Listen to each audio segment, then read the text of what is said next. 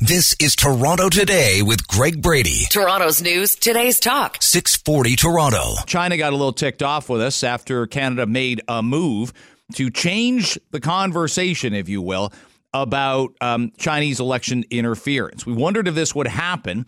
It came. Some people are being critical that it's 2 years late. That's all fine and good. But in the House of Commons yesterday, Foreign Affairs Parliamentary Secretary Rob Oliphant made the official announcement. Zhao Wei has 5 days, I think he's got 4 now, to leave the country. Get out. Pack your stuff. Don't forget that shaving kit. Don't forget those slippers right by the bathroom door, and get out. Take off, as we Canadians say. Now it's 2 years late.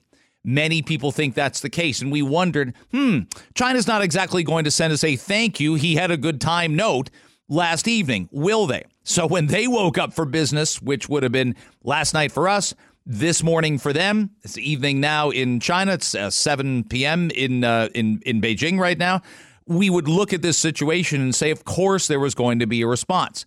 And there was. They'd like one of our diplomats to leave. Of course, that's going to be true. Canada's consul in Shanghai is getting expelled. This is your plain old tit for tat, tat for tit, blah, blah, blah. And why is that? Well, Canada is sending home a Chinese diplomat accused of trying to intimidate a lawmaker. What's their reason for sending Jennifer Lynn Lalonde home? Your guess is as good as mine, but we probably knew it was coming. China decides to, here's the quote from Beijing's foreign ministry, China decides to declare Jennifer Lynn Lalonde consul of the Consulate General of Canada in Shanghai persona non grata. She's been asked to leave China before May 13th. So we probably... Now, again, I don't know who was Tat and who was the other thing, but it definitely takes us back to a place where relations aren't so good.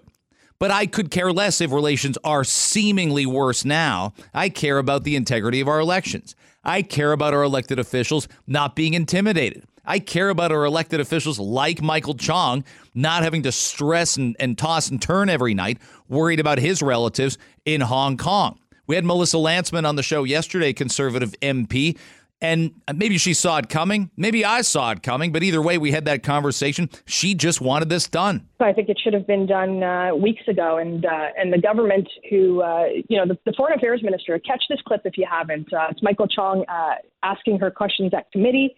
And she's basically doing a cost-benefit analysis, stream of consciousness out loud for everybody to hear on what the decision-making is. Just make the decision and get him out of here.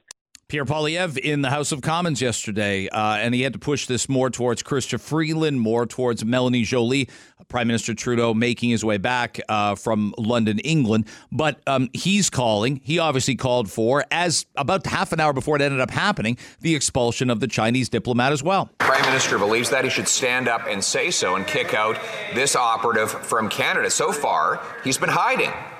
He's hiding from answering my questions, but he's hiding from the regime in Beijing.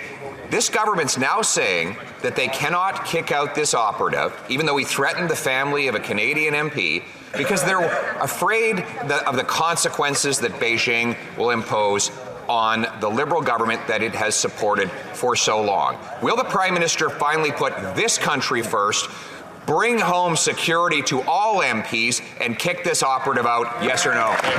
Yeah, you wonder what happened over the weekend. I mean, there was consideration and pros and cons and mulling. There was a lot of mulling. That's the best word I can describe for Melanie Joly back and forth. We're assessing different options, including the expulsion of diplomats, she said last week. So we will see where this goes. Chong said the report identified that a Toronto-based diplomat was part of the plot.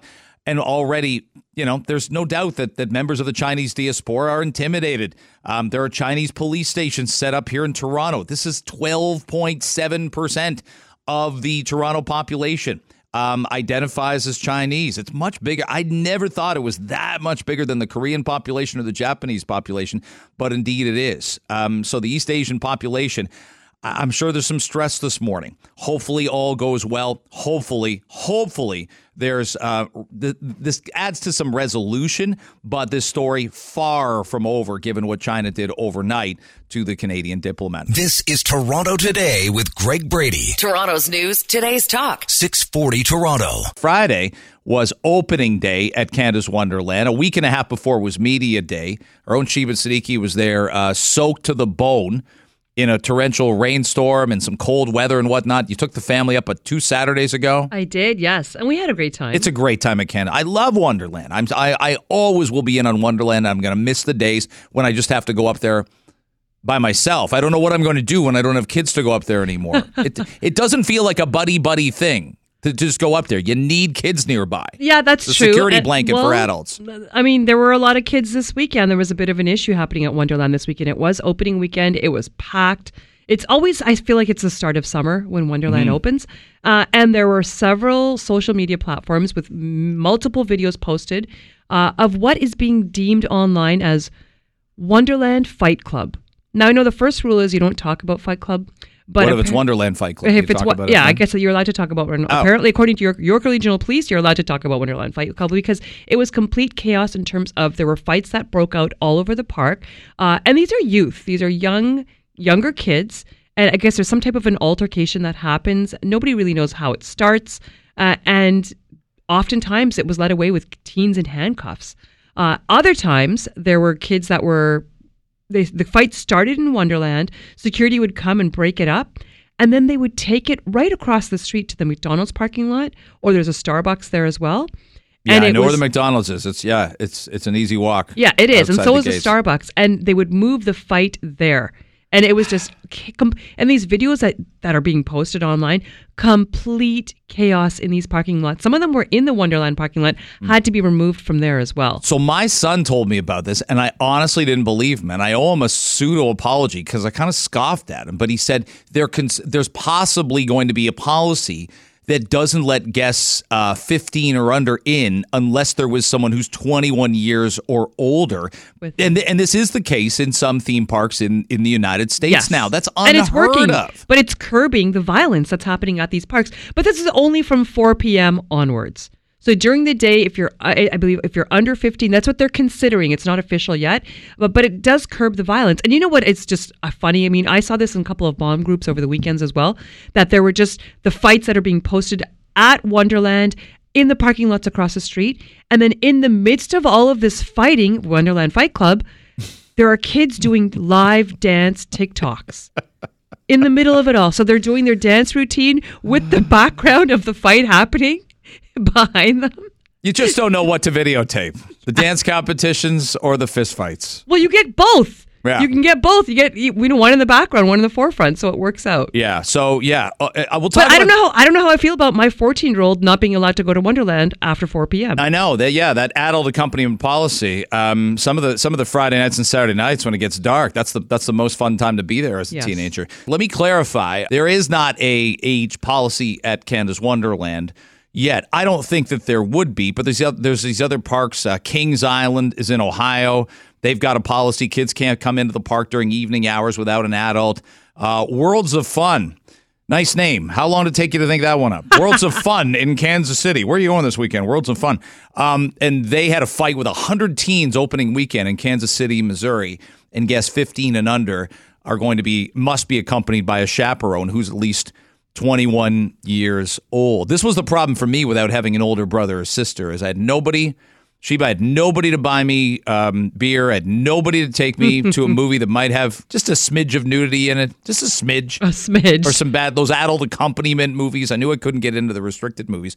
But well, the kids nowadays have the internet, so that problem is solved. They don't worry about that stuff. Well, yeah, exactly. It's difficult to get them to Canada's Wonderland or to movies or to restaurants or all this stuff. So it's hard to see, and I don't know the demographics. Like, I'd love to look at the data for Canada's Wonderland and see just how many kids are coming through the turnstiles, or they buy their yearly pass, right? There's kids that go 15 times with a yearly pass. 15 times? They go way more. And some of them are there every day after school.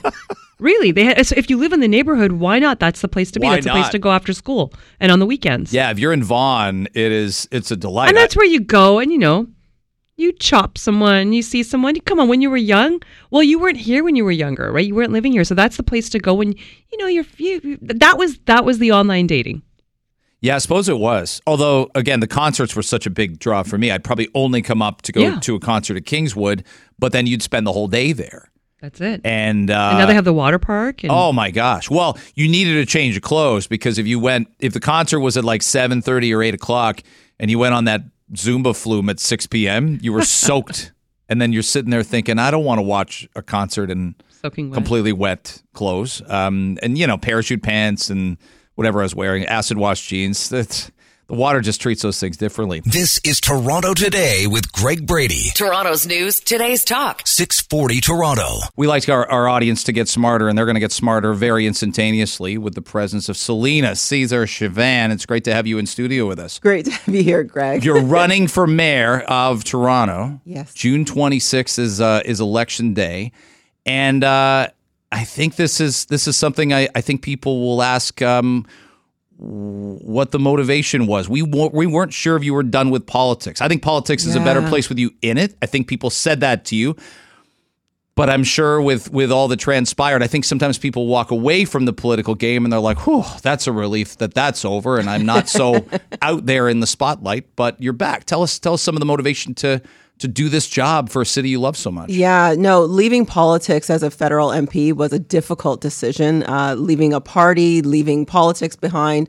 But I really think over the last 4 years, I've taken an opportunity to learn more about myself, to grow into myself, and to not be so intimidated by coming up with the new ideas that I have for a great place like Toronto, for example. And so coming back in, thinking about the relationships that I've had, thinking about my business expertise, my research expertise, and just saying, I think this is the opportunity to come back with a city that I love, but then I think a city that needs fresh, innovative ideas that are maybe not shiny, but are going to set the foundation for Toronto going forward. We need practicality. We need sensibility. Like it's oftentimes you hear a phrase like common sense, and I know Mike Harris said the common sense revolution, but common sense to me isn't left, right, or center. It's just probably what a doctor should prescribe for the city of Toronto right now is sensibility. We have to be sensible in these times. Right. And I think this is where the differentiator comes in.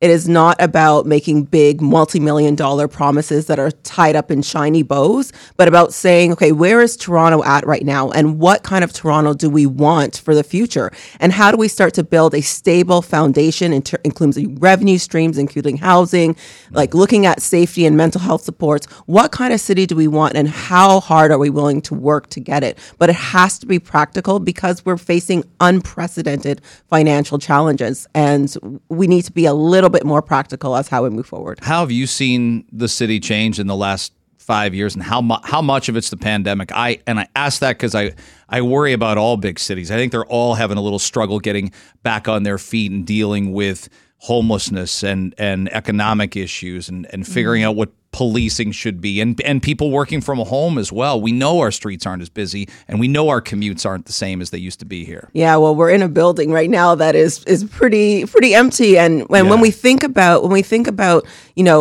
what we want to do going forward, we have to not necessarily talk in silos. We talk about housing in silos. We talk about getting jobs in silos. We talk about crime in silos. And all of these things are interconnected. They're all related to the social determinants of health. Nobody wants me to say it, but they're all related to how people thrive, in other words. So if we're talking about housing without talking about the social supports connected to that, without talking about upstream and downstream safety, we're not going to see that translate into the city that we want. So I think all cities are struggling, but looking at a comprehensive approach to all of our really challenging issues is going to be the way forward. Was this on your mind even last fall? John Tory, I don't want to say he ran an uncontested election, but a lot of the names didn't get in who are now in now. And there's nothing to lose for a lot of city councilors that will just go back and become city councilors again if they don't win. But I'd ask if it was sort of, rolling in your brain a little bit last fall to think I could do something here. I could help. It was kind of rolling around. I've had various conversations with different people over the last 4 years that said, Celina, you have unfinished business in politics. You need to go back. There's things that you could really offer. And I really didn't think about it in terms of coming into the municipal level. And, people would also say you need to go in municipally.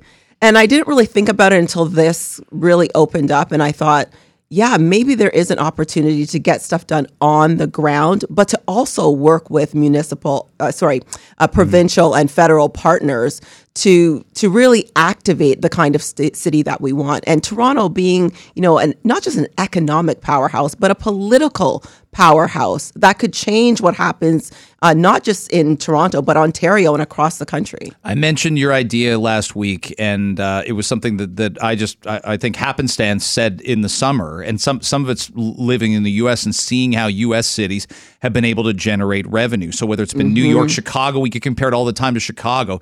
Chicago makes their own money, whether it's the city proper, whether it's Chicago County, but there is a sales tax and they get to keep some of it. And we have such an antiquated system where the mayor kind of walks up, asks the premier for money, walks up, asks the prime minister for money. And there's an element of just an absolute lack of autonomy and independence to that process 100%. that we got to change. And you said you would try and change it. 100%. So I met with different researchers, different leaders around the revenue generating sources that are in Toronto. When you think about 97 or 95% or more of our revenues coming in from just property taxes that have to pay for private services, public services, social services, it doesn't make any sense. You could drive them up 20% and cover everything.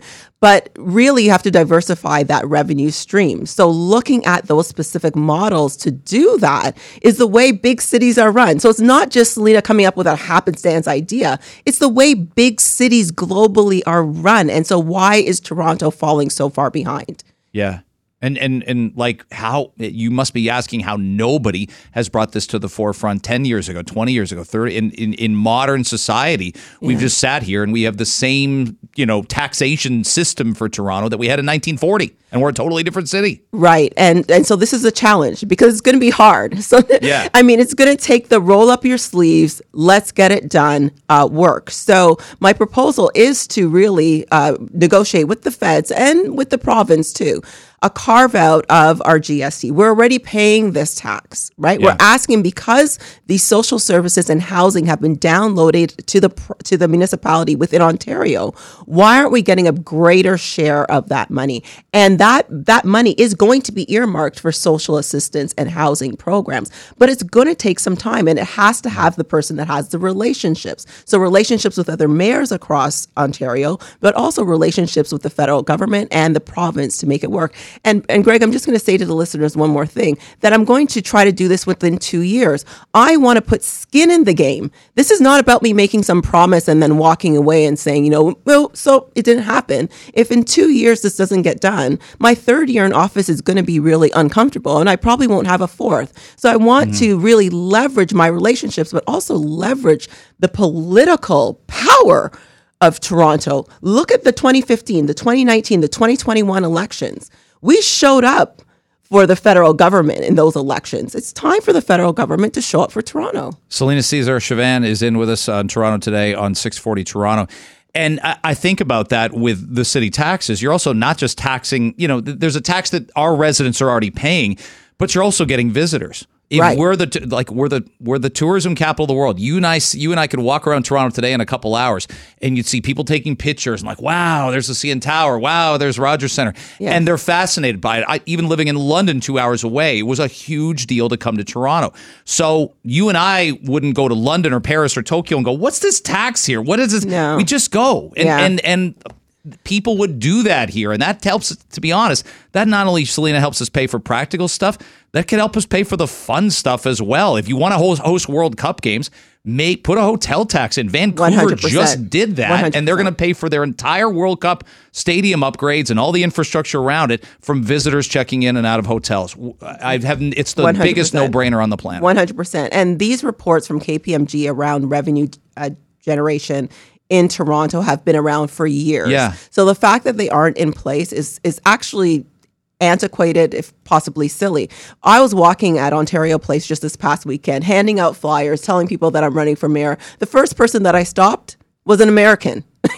Like they're everywhere. So I mean, the tourism, you're absolutely right. Why aren't we using that and leveraging that as an economic driver? And there's a number of different ways to do it. So if we are not looking at these economic streams, then what are we doing? We're just sitting on our hands and expecting to go cap in hand every time to our big brother, our parents of the province and the feds.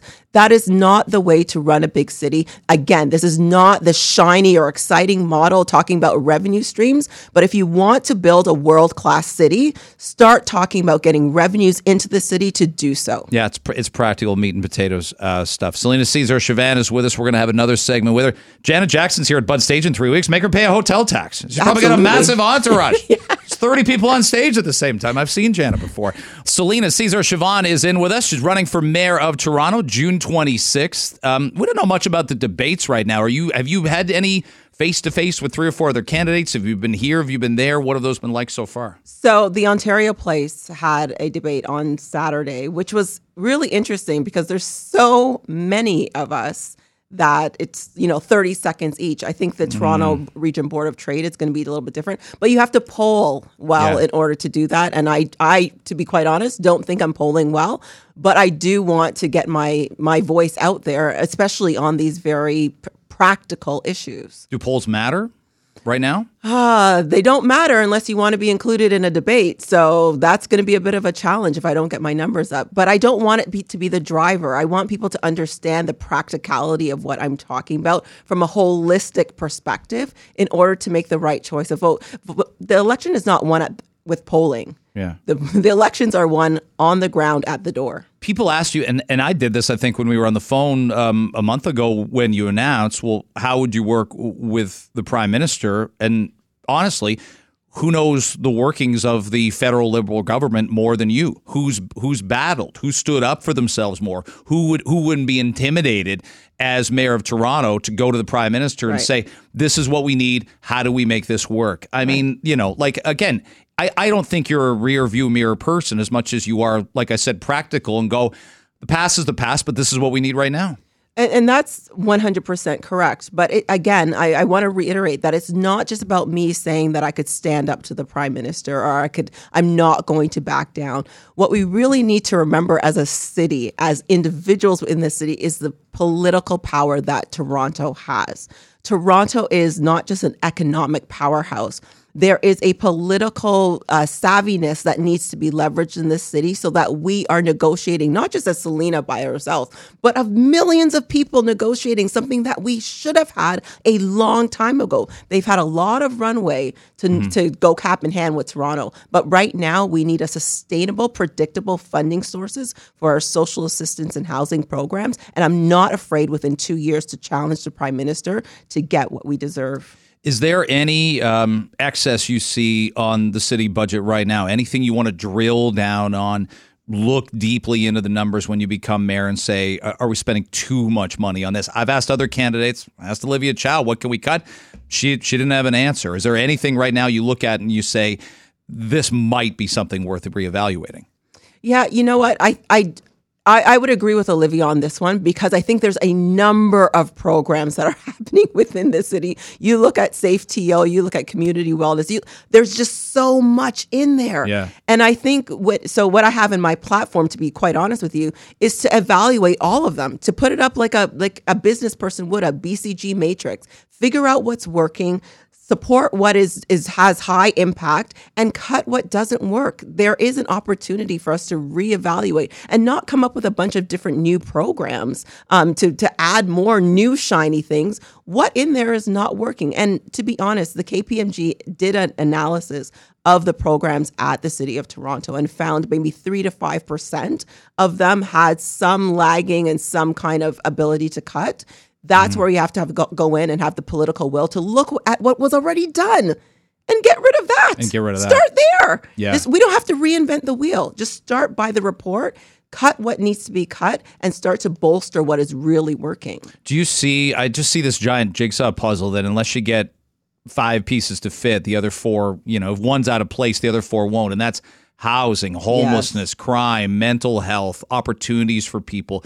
It's just this, if we don't get, we need to figure out a way to fix 3 before we can fix the other 2. Does that make sense? That does make sense. But before we even start to fix, we need to know where the pieces of the puzzle are. So assessing the current assets of the city of Toronto, like where we have land in order to build that housing, let's start there. Start with that assessment. And then you could figure out if we need to build X amount of units, well, we're going to look at the fabric of this particular community where we have land that we could build on. What kind of unit are we going to put there? Are we going to put a 40-story skyscraper? Are we going to look at the fabric and say this might have a multi-unit dwelling, right? So we have to look at what we currently have, then start to plan out how we're going to build the housing, then make sure that with looking at Section 37 of the Planning Act, what kind of community benefits are necessary there. We don't need parkettes everywhere. We might need a community center or elder care center or a child center. We have to look at that. Then we start looking at what kind of other supports are needed around there. So it actually is a holistic process. It's not looking at each thing in a silo. I find the NIMBYism really loud, and yet at the same time I'm thinking, you need to see the bigger picture here because you need these buildings. You need even just these walk-ups that a lot of us would have grown up in. 3 floors, 6 or 7 residences, and for some reason in Toronto they just stopped building them for 50 years, and that's a huge reason. So every mayor we've really had since the 80s has a finger that we got a finger we can point at each of them and go, why did you not see the forest for the trees and allow these to be built because you're right. It shouldn't be either a 40-story skyscraper or a huge house by the bridle path. We can find some middle ground.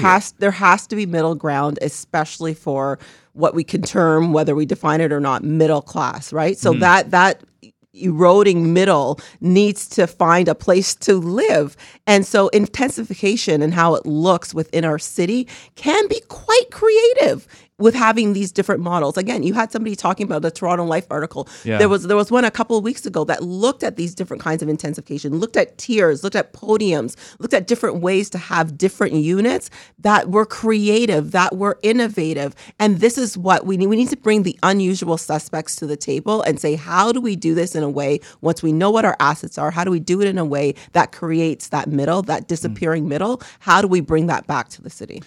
I got a couple of minutes left, so I want to give you the floor to ask if there's anything you still want to get to, but I do want to get in a quick question about policing and how you view its role in a big city.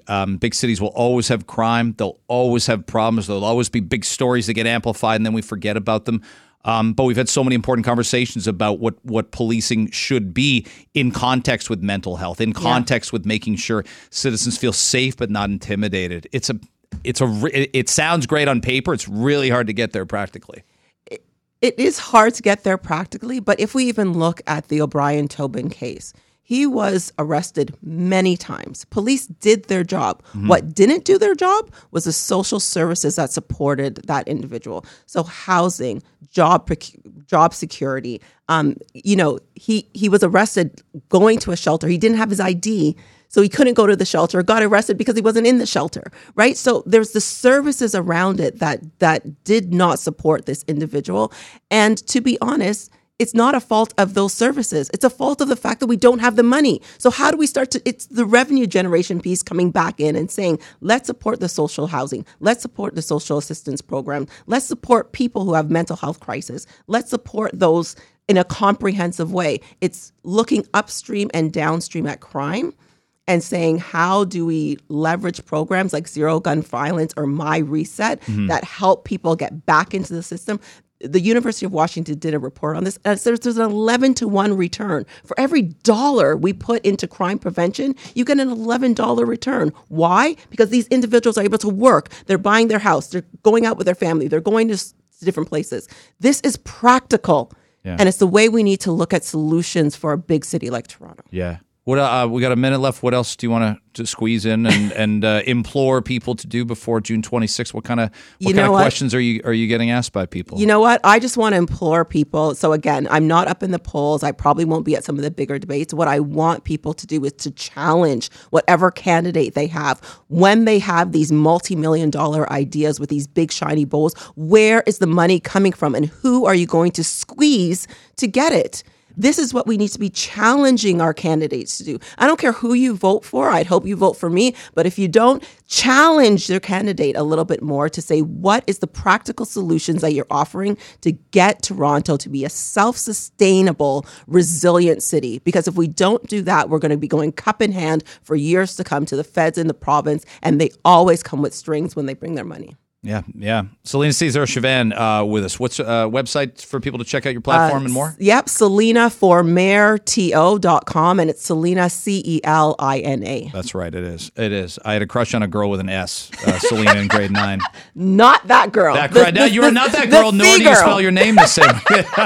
The C, not the S.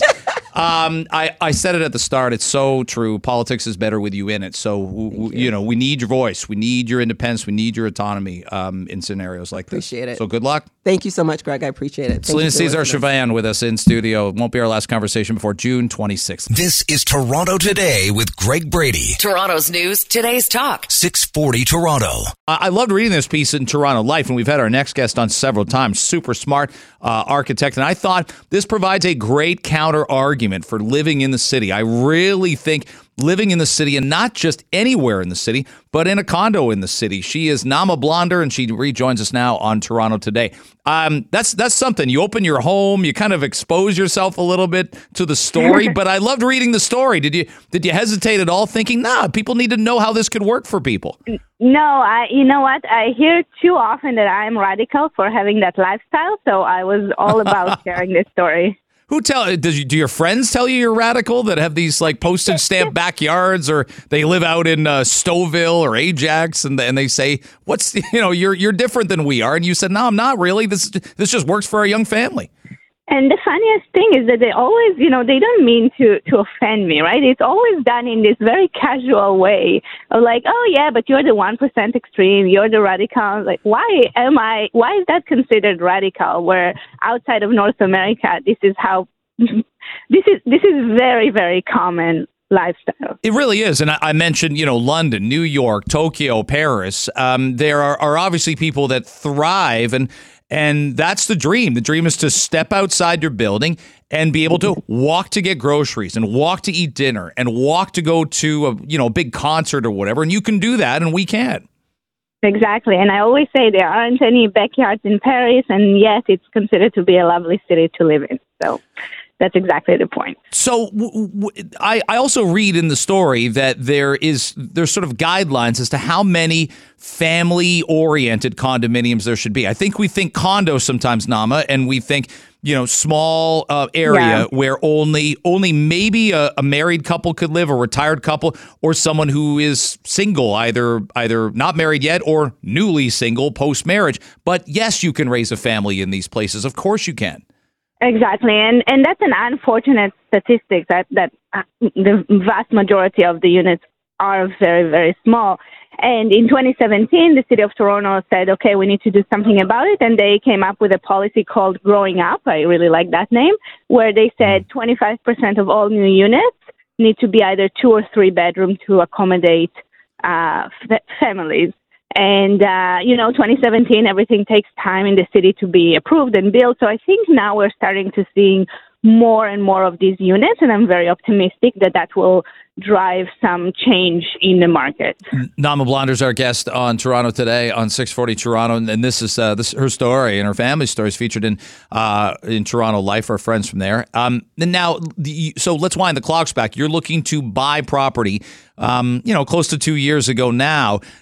Was this a sudden left turn towards a condominium? Did you look at smaller houses? Did you look at suburbs? And you had a very young family. You note in the story you're pregnant with your second child. Or was this absolutely laser focused? You're like, let's do this with a condominium? Or was there a variety of choices you had? Condo was our first choice. I grew up in a 4-bedroom apartment. My partner grew up in a 5-bedroom apartment, which is kind of, again, the challenge here. But we were looking for a 3-bedroom, 2-bath. That was my wish list, and it was challenging to find, but we knew that's what we wanted. We wanted to live in an area where we can use transit, when we can walk. Everything was within reach, and we had to look for it, but we found it. But we knew, as I said in the story, even if I had a house exactly in the same location for the same price tag, I wouldn't replace my condo with a house. It's just the advantages of living in a condo are enormous. I know when people get older, I grew up in the country, and you know, you like the idea of space, and my parents put a swimming pool in when I was 11, so that's great. But then you get that sort of, you know, angst, like before you get your driver's license, Naama, you're like, mom's got to drive me here, dad's got to drive me there. Your kids won't have to do that, but do you think your kids will sort of push and say that they'd like something different 10 years from now, 12 years from now? How do you view that? Let's talk in 10 years, but I highly doubt it, because I see my friends who have teenage kids and they need to drive them everywhere. Like their entire schedule is around driving these teenage girls or teenage kids. And you know what? As much as I feel, you know, bad for the parents, I also feel really bad for the teenage girls who can't have a really independent lifestyle, because you can't really rely on transit in the suburbs when you have a bus coming once in, I don't know, an hour, and they're really lacking that independence as part of their, you know, early adulthood. So it's a huge consideration, not to mention everything that the city has to offer. I think you nailed it with kids needing that level of independence. And even when I'm on the GO train or when I'm on the TTC and I see somebody, girl, boy, that looks 13 or 14, I know some parents freak out. I just shrug my shoulders and I say, they probably know what they're doing. They've been doing this they've been doing this since they were 9 or 10. They did it with their parents when they were 5 and 6. They know where they're going. I'm not going to worry about them. Exactly. Starting at 9, you teach the kid how to do it, and you practice it several times, and it's, you know, all over the world, this is how it's being done. And let's not forget that Toronto is an extremely safe city. So, yeah. Last thing for you, you're probably seeing all these mayoral candidates, and to be honest, they don't have your experience and they don't have your sort of lens for housing that's needed. Are you hearing, on the whole, Naama, are you hearing good ideas? Are you hearing inexperienced people give bad ideas? What's your perspective on what you've heard so far about sort of revolutionizing housing in Toronto? Right. I'm hearing all over the spectrum. Some are more realistic than others. But let's see, June 27th, what we wake up with, and you know, with good advocacy and good media coverage like yourself, I'm hopeful that we will make some positive change in the future. Thanks. It was great reading about you and your story, and I think it's going to make a lot of people think twice, especially if they love the city, especially if they love That's what I was living. Hoping for. Yeah, it's exactly it hit all the marks. Thanks so much for the time today. Thank you. That's Naama Blonder. She's been on with us a bunch before, and the story in Toronto life. Again, there's one big argument I would always have, and I think I've lost it for the time being, but I remember coming here in 2007, and we set up outside of the city because I figured my wife was going to work in the Scarborough Agincourt area, and that turned out to materialize. But then all of a sudden, we both had downtown jobs, and my hours were a little different. When I moved here, I was on this radio station, but I was doing 4 to 7. And that's a little different because you get in the car at 7 or you're racing for the GO train. I remember it like it was yesterday. You're racing from Yonge and Dundas to get on the GO train by 7:13. And if you can't get that one, you're on the 7:43. But with 2 little kids, you're thinking you get some of the morning with them, and you might even get a little bit leaning into lunchtime with them, but your afternoon is all work. And then you're getting home at 8 o'clock at night. So I knew that when I was older, that was a big thing, to be honest, to give you a little lens into me. I remember my boss said there was another station that wanted to hire me, and I knew things would go well, and I knew I'd have a long stay at that station. I knew it would go successfully. Some career leaps you take, and you're like, not sure. This one, it was a no-doubter that it was going to last, and it lasted 10 and a half years. But they said, what is it? Is it the work circumstances? Is it the money? Because they'll ask about the money. Is it the hours? And it was probably like 1/3 of each, but the hours did matter. Getting home at 8:15 at night with a 3-year-old and a 1-year-old kind of stunk. But I haven't been there for a ton of breakfasts over my lifetime. So you got to give something to get something. What I loved about Naama's story is that she says, forget about needing a yard. We go to the park all the time. Forget about sitting in traffic. We don't own a car. We need groceries. We need to pick something up at Home Depot. We get an Uber. We stick it in the back of the Uber. It's home within. There's always a solution. There's always a solution. And she says it in the article. You give me a detached house with a backyard, same price, I'm not moving. I like the condo. There's something for everybody in Toronto is the point. This is Toronto Today with Greg Brady. Toronto's news, today's talk. 640 Toronto. I was reading this about the 4-day school week. You know how we were debating for a while pre-pandemic 4-day school weeks, because I think if we had 4-day work weeks, we'd have to have 4-day school weeks. We've talked about year-round schooling. We've talked about a bunch of different ways to change things around. Paul Bennett is an education commentator and wrote a great book about education and where it's been, where it's going, and he's kind enough to join us now on Toronto Today. I love getting your perspective. Paul, thanks very much for the time today.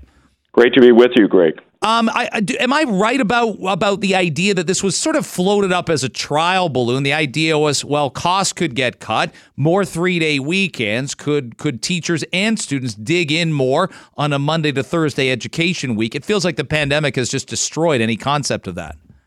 Yes, indeed. It went a lot further than just an idea. The Ottawa Catholic School Board, French Catholic School Board, actually approved a pilot project for 2 schools that they would go to a 4-day school week starting in the next school year. And so it has happened. Is there any data or research to show its effectiveness or lack thereof? Well, the Ontario Ministry of Education shot it down, Greg, so It's not going to happen. But the rationale that was presented was flimsy indeed, and I took a good look at what research exists, and I can tell you that the plan that they were going to implement was going to be insufficient. They were going to start a week earlier on August the 22nd. They were going to end 3 days later at the end of June. They were going to add 38 minutes per day over a 4-day week. So the time was going to be insufficient, and certainly the evidence and research on teaching and learning time was that it was insufficient to replace the time. But there are other problems with the proposal. Paul, you want to know what they are? Yeah, let's do it. Absolutely. Well, it was a very flimsy proposal because the purported advantages in the United States, for example, where this is more advanced, there was a 2015 American study which, based on the state of Colorado, which argued that it would reduce education costs, reduce student absenteeism, and possibly aid in the retention of teachers because it would reduce their work week. Those were the advantages presented in the U.S., but in Orleans, which is the headquarters of this school board, where they debated this, they didn't refer to any of those advantages. They were simply arguing that it would help the retention of teachers by reducing the work week and would be popular with some parents. So the actual advantages they didn't present. So what's wrong with it? Well, the instructional time that they were proposing would be far short of the equivalency that's required according to the research. Student absenteeism is essentially unaffected when you make these changes. You're counting on a lot of students. They skip Friday, so canceling Friday would help. But the research shows it doesn't really make much of a difference. It cuts into sports and extracurricular programs, which can't function because school goes longer. And on top of that, there's negligible cost savings. In the U.S. studies that I looked at, the savings is about minus 2%. That's because people insist the schools remain open and the spaces like the gyms get filled with other activities. In other words, the claims are so weak that no wonder the government shot it down. I was going to say the school days have to be longer on the other 4 days to compensate for there not being a 5th day. But I think you nailed it. And during the pandemic, I know our kids in high school pivoted to a 10 o'clock start and a 4 o'clock finish. And even for part-time jobs or going and exercising or any kind of sport, it left parents really, really scrambling to make it work. And that's still your standard. 10 to 4 is only a 6-hour day. And these days would have to be almost like a 9 to 4 or an 8:30 to 4 to make this work. Yes, it's terrible timing, too, in the wake of the pandemic disruption, which claimed 27 weeks of school for Ontario students. The focus now is on reading, writing, and math, and providing expanded mental health supports. So what's the point of reducing the school day? Keep in mind that if you have a long weekend, that's a 4-day break. So you'd be introducing midterm breaks in schools. The biggest problem with this is it's completely tone deaf in the wake of the pandemic disruption. And what's amazing is in the U.S., yes, there are about 800 school districts that have 4-day school weeks, but there are 13,800 school districts. So it's still a tiny number. And here's another thing. In Colorado, there were 60 of 178 districts that went to a 4-day week, but they only accounted for 3% of the total student population because it was in rural and remote school areas. Is there any? I mean, when we've done something for decades on end, I look and I say, should we reconsider how we're doing them? We've had, in essence, the same school calendar in Ontario, and I would assume all of Canada for probably 7 or 8 decades. Is there anything you would tweak? We get 9 weeks off in the summer and 2 at Christmas and March break. Is there anything you would say, this might be a little antiquated and this isn't the best thing for learning? Oh, all kinds of things. But looking at scheduling, which is what we're discussing today, I'm not a supporter of the semester system, nor are most math teachers or anybody that really looks at the evidence. There is a change. The classes are too long. We've had sacrifices in terms of what students retain. And while it's popular with many teachers, we found out during the pandemic that the trimester system, further extending the length of the classes, was a very unpopular idea and cut against the research in cognitive science. So, I'd look at scheduling changes, but they wouldn't be the ones that tend to get recommended these days. I would be recommending changes that are in line with the best available research on what it takes for students to improve and what could make our school system better. And is 2-day cycle a better thing than semester? I know I'm using terms everybody that went to high school should remember what they are. Is 2-day cycle better? No, full day school, full year schedules, full year schedules. They're better. And what we've got is the semester system with changeovers and lots of loss of time, organizational things. No, it's shorter periods and a full school year. See, That's I had that. We should be debating. Okay, so I had that, and I started high school in 1986, and we had 9 40-minute classes, and we had the same class every day. So the only complaint I'd have about that is, especially for things like phys ed and dramatic arts, it was really tough to get into something, right? You can imagine a phys ed class where you're actually only, like, after you change into your white shirt and red shorts, you're only really doing something for about 33 minutes. I love debating with you, Greg. You picked the worst case scenario. I would never recommend 40-minute periods. Try 55, 5-minute changeovers, 6 out a day, and regular meeting times so that you get all the core subjects every single day. That's a system that works. And it's one that and that would be a change from the current model, which is 90-minute periods and a lot of time lost over the changeovers. And I think there's major changes that could be brought in scheduling. But however, a 4-day school week is not one of them. No, it's not. Can I interest you in a 125-minute lunch period so I can get to Burger King and back? That would be popular. You forgot about doubles, though. Back to back. Oh, wow. Yeah, there you are. When you go lunch and then a spare, the teacher doesn't show up, the teacher's got a hair appointment or has got to get a root canal. Oh, those were the days. I remember it well. Those were the days. All right, Paul, let's talk more education really soon. I appreciate you coming on. Oh, what a great thing to be with you again. Thank you.